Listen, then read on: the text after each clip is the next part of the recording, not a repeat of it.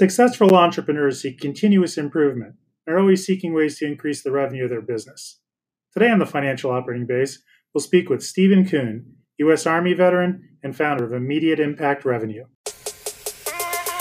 Welcome to the Financial Operating Base, a podcast and community to help you, the veteran entrepreneur, to navigate the terrain and accomplish your mission of business success.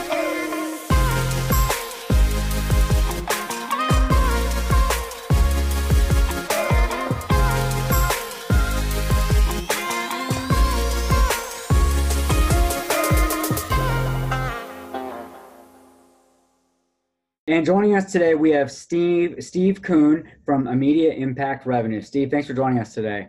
My pleasure. Absolute. Hey, so let's just start with kind of your background. Tell us about your journey in the military, after the military, and leading up to what you do now. Sure thing. Funny thing happened is I was sitting at the MEP station to sign up for the Navy. And he left me sitting there. And every 10 minutes, the Army recruiter would walk by and be like, "What, are you still sitting here?" And after about an hour, I got so upset, I just went in and signed up for the Army. So that's how I decided to sign up for the Army.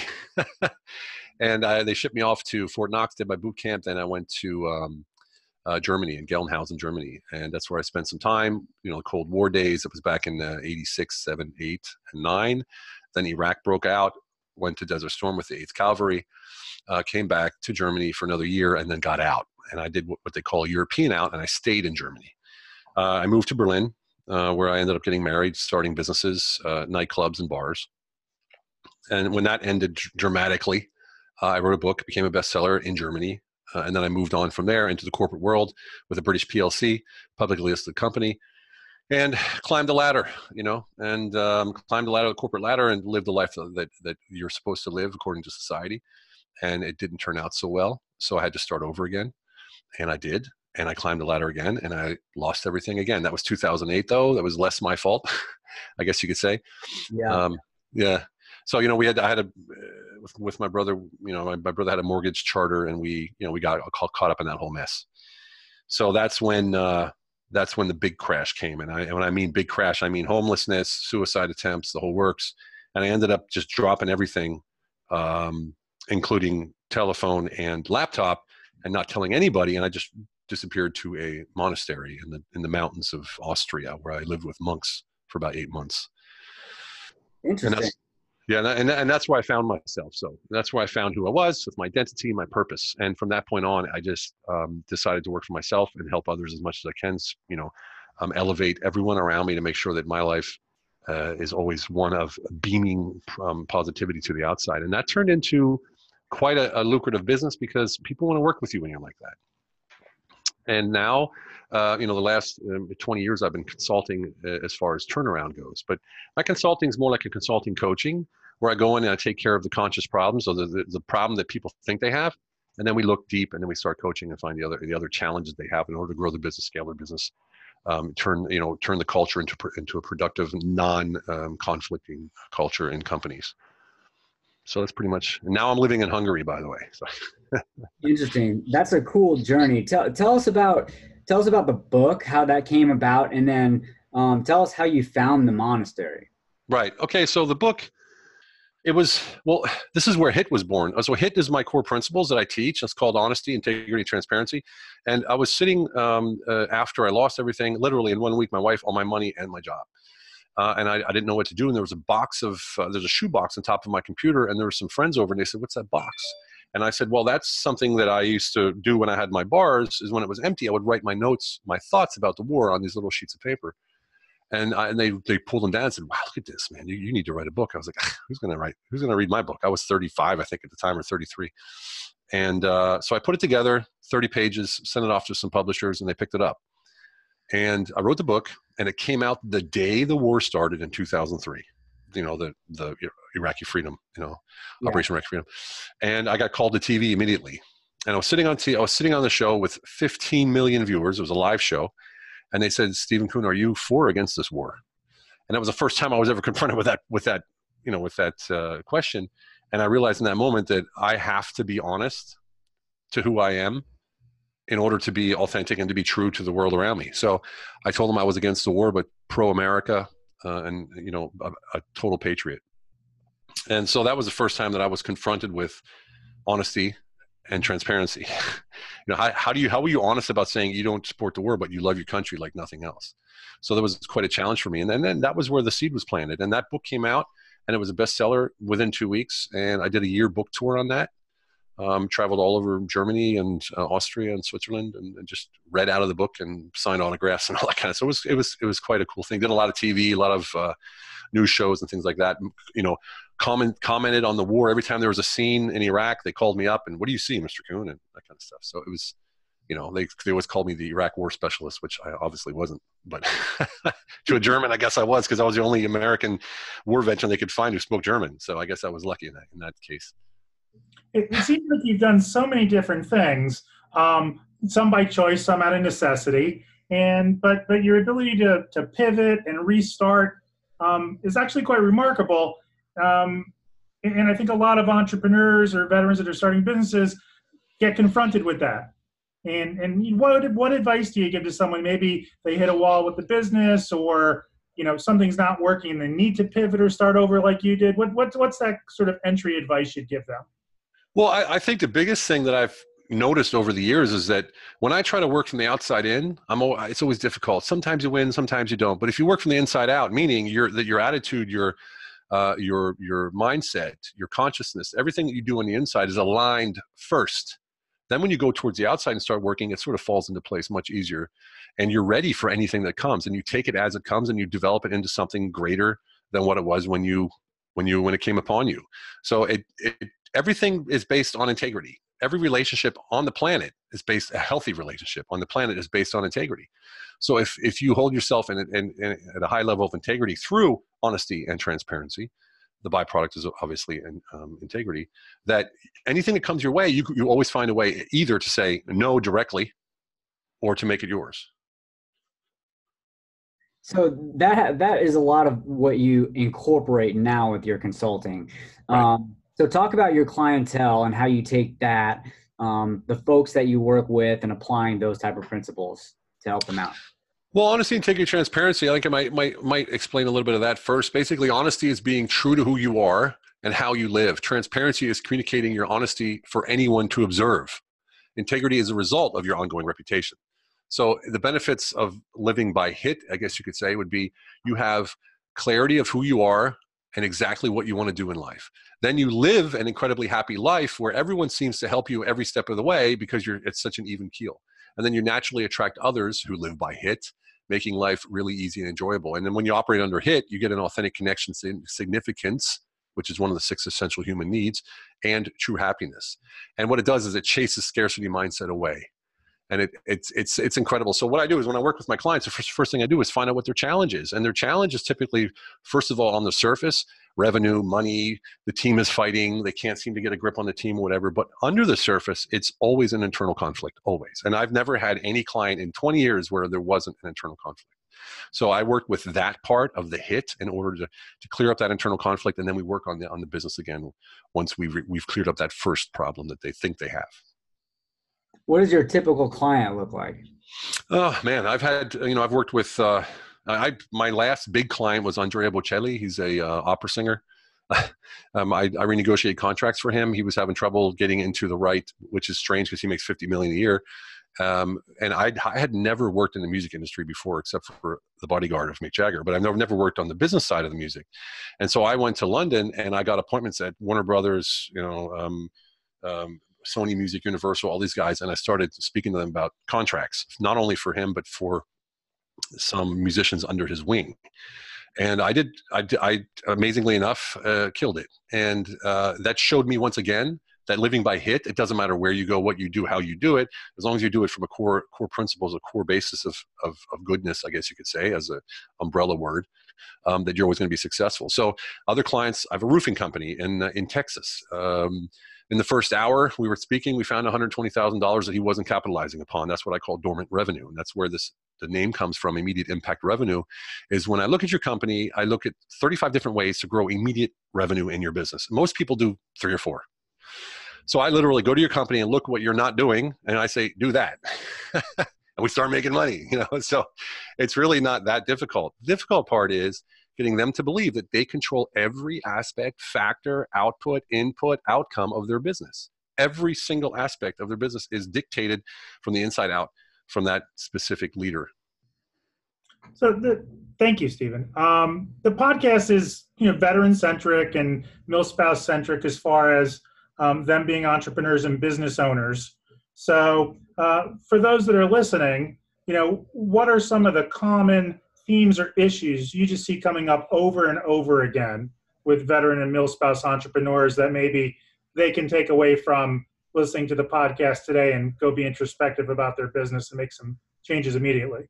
Right. For the first thing that I notice the most is that people don't know what they don't know, and they don't want to ask for help.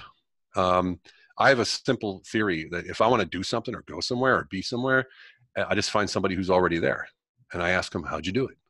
And most people want to do. We're lone rangers, right? We all want to do it ourselves. We want to be our own heroes, sort of in a way. That's the number one problem. Another problem I see is that they're trying to do it all alone without partners or without actually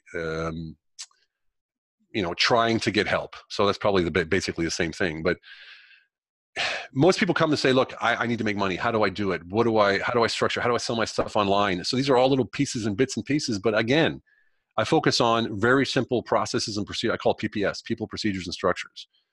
What people do you need in your business around you, whether it's a mentor, coach, clients, customers, whatever it is? What procedures you need in order to feed them what it is that you're actually going to feed them as far as a service or a product goes? And then what structures do you need around that in order to make sure it runs effortlessly so that you can work on the business and not in the business? And so if you ask me, the number one problem with veterans is they're working in the business constantly. They're doing everything themselves. They're not delegating. They can't delegate because their scarcity mindset keeps them from hiring people. Now, when it comes to MilSpouses, I got to tell you, it's hard not to be impressed. I mean, every time I talk to a MilSpouse, you're like, hey, man, where did you get this knowledge? There's some superstars out there. I'm working with one right now. And she just came up with a product, started selling it, and then immediately started bringing in like $5 or $6 a month in the first month with her idea. Her idea is fantastic. The way she marketed is fantastic. And then, of course, she dried up her pipeline. So now we're working on a new pipeline. So I love the MilSpouse community because they are, and they're massively organized too. I mean, they're just all over the place. It's amazing. And there's an adaptability there and a flexibility and agility that sort of comes along with that lifestyle of being a spouse. You're uprooted, you're moving all the time. So you find a purpose and then you find a way. And that's kind of a theme that we see a lot with those type of folks. And it's very interesting because it's something that maybe some people don't think about, or I've never heard anyone talk about it, is that the veterans that I've spoken to who have a MilSpouse that are working, whether it be male or female, and are engaged in their own life, so to say, that really takes the pressure off the veteran. I mean, it really takes the pressure off the veteran having to be, oh, I'm away from home or I'm deployed. They know that the spouse is working, is productive, feels, significant in life. And that's huge. I mean, that's huge. And if you ask me, that has something to do that we could actually address when it comes to, mental health and, the 22 a day, that kind of thing. I think that has a huge part of it. I know that I can only be as good as I can be because my spouse is there for me. I mean, and I'm not kidding. She's not even here. So I'm not saying it because she's here, but that's a massive part of my success is my spouse.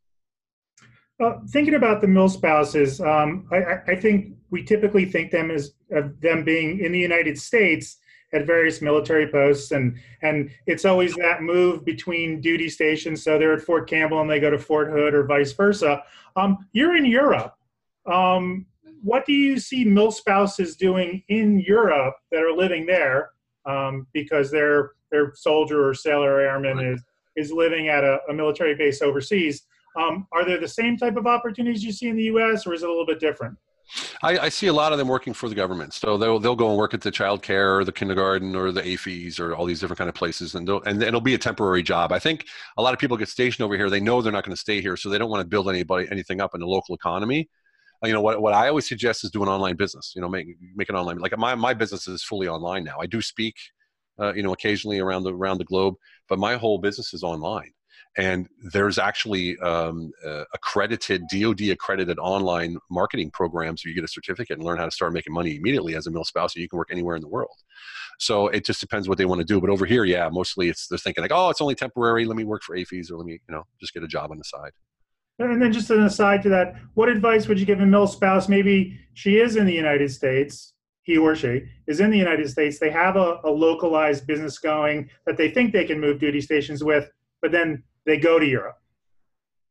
Should they close the business down? Should they have a friend run it? What advice would you give them? You mean a brick and mortar then, probably, right? A brick and mortar or something local. I mean, we've talked to spouses that do food delivery and Right. Okay. Yeah. meal kits, things like that. Something that's localized but could move duty stations with them in the United States. Well, I actually have a client who's a Marine who has a local business in Florida, and he was supposed to go to Japan, and his wife decided to stay back, the mill spouse to stay back and run the business by herself. They did it together. So they decided, okay, he's only got 4 more years, then he'll retire, so let me stay home and run the business. And also that has to do with the children. Where are the children? Do you want them to have the experience overseas, or do you want them to stay with their friends in America? So that's always the big weigh-in chart. But when it's hard to say, pauschal or a blanket statement about that. But anything you can automate it, and then you can probably find someone, family or friend, or someone who's responsible enough. You can then actually probably. I can't say what kind of business it is, but generally, if you can automate at least 60 to 80% of it, then yeah, you can go overseas and leave it open. Cool. So what other advice would you give someone that's a veteran, maybe they're active duty or they're an active duty mill spouse, and they're kind of thinking about an idea or they realize that they have that itch to start something. And maybe they have the idea, maybe they're brainstorming ideas, or maybe they're ready to launch and just kind of on that cusp. What advice would you give that type of person? This is my one advice that I give everyone, and this is so key that most people forget. And then if they do remember it, they take it on the light shoulder and they don't really take it seriously. And that is, what problem in the market does your company exist to solve? So what problem is your company solving? If you're not solving a problem, it's going to be really hard to find a niche. So if you have to find niche, you gotta say niche. So if you find your niche, find the one problem that they have and you will fly. Now, a problem doesn't have to be something negative to positive or positive to negative. A problem could be, for instance, the one client I have, she's a mill spouse. She made car magnets and emblems for mill spouses. They just didn't exist before. That was a great business idea, and it exploded. For me as a consultant, I'm always looking for that. Okay, what's the one solution that's going to make this person calm down and actually listen to what I'm actually talking about, and not just worry about money, not just worry about revenue, and not just worry about what's in their head, but actually find out what kind of a foundation can we build around this business so we can move forward and move forward in a way that we're not going to tip over later. So if your product solves the problem, you're on the right path. If it doesn't, and you're just thinking of something you want to do, then it's going to be really difficult to market that, because who are you going to market to? General people say, oh, if I throw the net out, I'll catch everybody. Well, that's not necessarily the case. If I know I can speak to, a certain demographic, and I know exactly what their problem is, I'm going to kill it, because I'll be that guy that solves that problem for that demographic. It's just simple as that. So find a problem to solve and solve it. I would say if you're right now, you're saying to yourself, I'm going to get out and I want to start a business, but I'm not sure what to do. Start looking around for the biggest problems in business. What's the biggest problem in business? What's the biggest problem in golf? What's the biggest problem? And those things that you like to do that you're passionate about, find out what the biggest problems are and find a way to solve it, and you will be successful, period. I think you bring up a good point about thinking large and trying to solve large problems. Jeff and I in our day-to-day business, we have some military and veteran clients, but mainly we're serving, a wide audience. And I think a lot of, veterans maybe get into this, I only want to serve the veteran community with a product or a service, and it gets very narrow. What advice would you give to them if they came to you with that? Well, there's a thing about, we're very proud of what we've done, obviously, and we get stuck in that identity. And this is where we get back to what I was talking about before, is that knowing who you are. So the identity that we have as veterans, we sort of want that as our safety net. So when I can talk to other veterans, I don't have to build rapport. Oh, you're a Marine, I'm an Army, hoorah, that kind of thing. So I don't have to build rapport. I can skip a whole part of my personal development just because I'm a veteran, right? But then I limit my possibilities, I limit my revenue, I limit my chances. And then again, let's look at nonprofits. There's 50,000 veteran nonprofits in America. 50,000, maybe 1,000 are doing well. because everybody's vying for the same client. If you want to look at one who some people like and some people don't, that's the Wounded Warrior Project. The reason they're so successful is because they went after not veterans, but those who support veterans. And that's basically, hopefully, at least 50% of America. And Gold Star Mothers they started working with, and then what they do is they use that as a badge for non-veteran organizations to say, look at me. So they actually sell it as a marketing tool. You give us donations, we're going to give you a marketing tool to say that you support veterans. Now, some people may not agree with that, but they are killing it because of that. I love that, because as veterans, like you said, we embrace that identity, and that's important, right? We should embrace that identity, but it becomes a difference between a niche that we focus on and a limitation to what we can do. So that's an important distinction. Yeah, and look, I mean, I get it too. I know some guys, or some gals, and it's hard to find purpose after the military. Let's face it. I mean, what's bigger than writing a blank check? Well, there's not much you can do in life after that that's actually going to be that meaningful or that selfless, I guess you could say. So looking for that in the civilian world is really difficult. And the only way to do that is to find your identity and your purpose and drive your certainty through that purpose from your identity. And when you can do that, the world opens up to you. Like, it's just, look, I'm sitting in Hungary, right? In a village outside of Budapest, 2,000 people. And last year I was, put online as this number 2 military influencer in America. I was like, what? How can I do that from here? Why is it? Why? Because I know who I am and I know what I'm doing. I went into the Vetpreneur tribe. I started consulting veterans. I did 250 veterans. I spoke at a bunch of veteran events last year at the MIC, Clever Talks, and a bunch of other things. And I do that because I have a purpose and I'm going after that purpose. I'm not fanning it out, right? I'm doing this and that's what I'm doing. And it doesn't have to be just veterans, of course. It's spouses, veterans, civilians. I was on a podcast, John Lee Dumas, who's actually a veteran, but he never talks about it. And just on that podcast, I got 40 grand worth of contracts, and they were with civilians. They didn't identify with the veteran in me, but they identified with the attitude and the mission-driven sort of language that I use that came from the military. You see the difference? See the difference? Yeah, gotcha. The focus and the energy that you bring, like to the podcast today, which is, I'm sure, what you're bringing to your engagements and your relationships professionally. I mean, it's impressive. And, you sort of live by, your standards and your code. So we ask all the guests this. Is there a quote or a saying that sort of inspires you, that you anchor a little bit of your life to, that you can share with the audience? Yeah, obviously honesty, integrity, transparency is something that I hone every single day. But the one biggest thing that made the biggest change in my life was when I realized way back when that you can always delegate the task, but never the responsibility. And this is where a lot of people mess it up. Matter of fact, I was at in 2012, I was in Zurich, Switzerland, having an interview with Apple, of all companies. And it was for a position to run 3 countries, the German-speaking countries. And it was huge. It was massive. It was the director, you go through like 15 interviews with these guys. And it was the last interview, and I had the director of Europe, the HR director, like 12 people were sitting there. And they looked at my resume and they said, how can you be doing 12 projects at one time, or whatever it was, 10 projects at one time? How can you do that? It's impossible. And yet you want to work for us? And I said, yeah, I delegate the task, never responsibility. I manage the processes. That's all I do. And he said, write that down.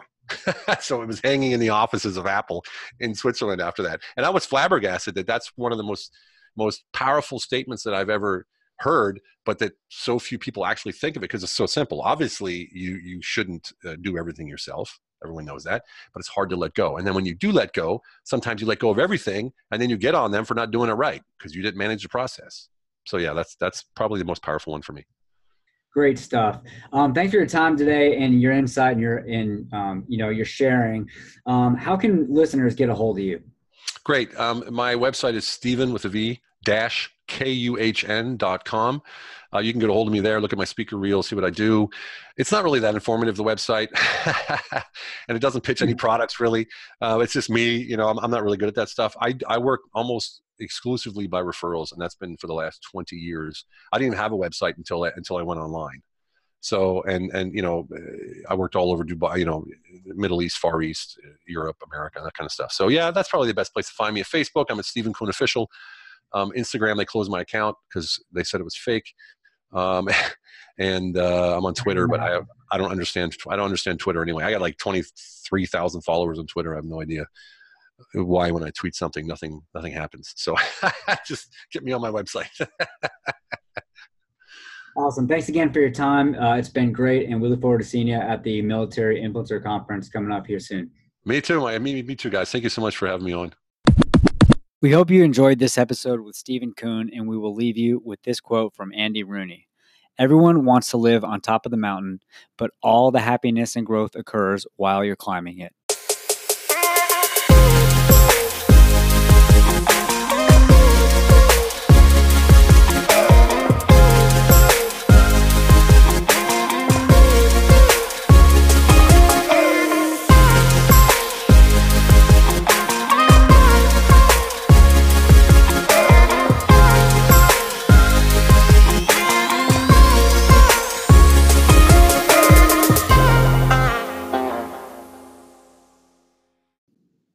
Thanks for joining us on the Financial Operating Base podcast.